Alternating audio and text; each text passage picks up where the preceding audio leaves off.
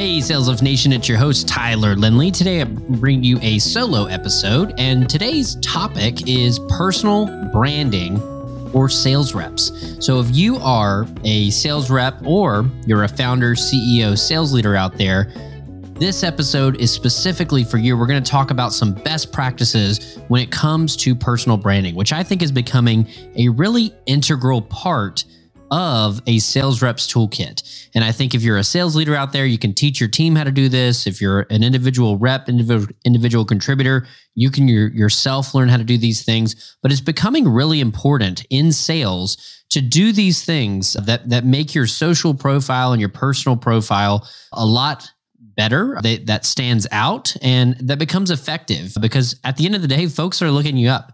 Your prospects are looking you up throughout the sales process. They're checking you out. They want to make sure that you are actually walking the walk in terms of knowing about your specific product or service or just niche that you're responsible for. So some steps that I have, step one, I'd say, is clean up your social profiles. You want to have a cohesive look online, and you want to have something that's branded. If you're going to toss in some company branding or toss in specific logos or images, you just want it to look cohesive so that if I look at your personal profile on Facebook or LinkedIn or Twitter or Instagram or a personal website, I can see a theme for what that looks and feels, and it's cohesive. It's telling a story, it's telling a message, and it's professional. Second, you got to decide, which social platforms are you going to go all in on? I think this one's really important because I just reeled off a bunch of different social media platforms that a sales rep can be on, but which one should you actually be on? I think you should choose one or two max to go all in on. And then based on those choices, you should really hone in on trying to reach out to your audience on that platform. I think you should look at, where does your target audience live? Where are your customers? Where are your buyers? Where are they interacting? Because for some folks, it might be on Instagram. And so you want to go double down on building images and creating great content and commenting on their Instagram posts. That is where you would want to live. For others, it might be LinkedIn, which is a popular, B2B professional networking site that's for more than just resumes. A lot of folks are posting great content on there, and your audience might be posting about things that they're looking for or hiring or all kinds of things on LinkedIn. So you may want to go in on LinkedIn.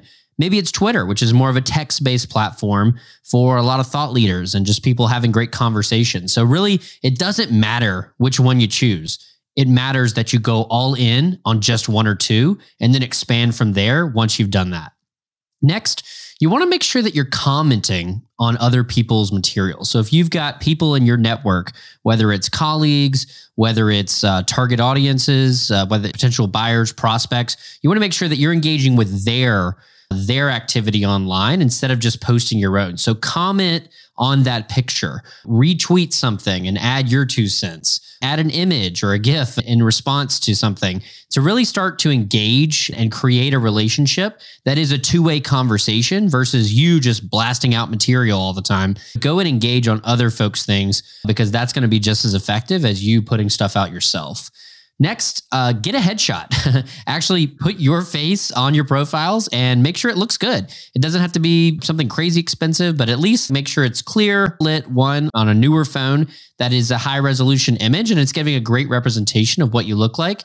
Because that's really how we're meeting a lot of folks these days, is seeing that profile image. So make sure that profile image looks good and has a good look and feel, and it's a great representation of what you want your target audience to see and what you want to be represented as. And I think another great one is creating a personal website. This is an extension of doing social media, but having a personal site that can be a place where your audience can go and find out more about you. You could host content on there. You could have case studies. You can have it linked to your business website. But I think it's just a great place to compile a lot of the things that you're doing on social platforms, but have it be something that you own and you can start to develop content around that personal site.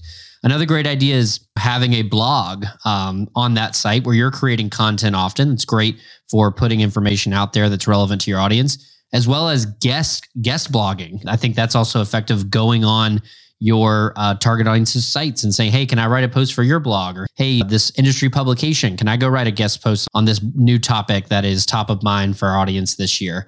So that, I think blogging, getting your content, written content in front of folks is a very effective method.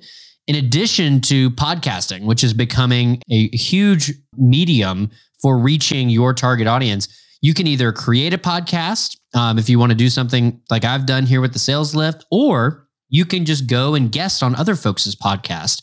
So there's plenty of podcasts out there, and there's lots of information on how to best go out and guest on others' podcasts. But if you want to be known for your industry or your niche or this certain topic, there's no better way to sell than to go and to put that thought leadership content out there via your own podcast, on others' podcasts, on your blog, on your personal site, but starting to build that profile so that when someone goes to view your information online, when they go and they Google your name, what comes up? You want it to be that professional, polished image where, that personal brand is helping to sell for you. It's not stopping people from getting into a sales conversation with you. It's actually making them want to learn more because they know you're a subject matter expert.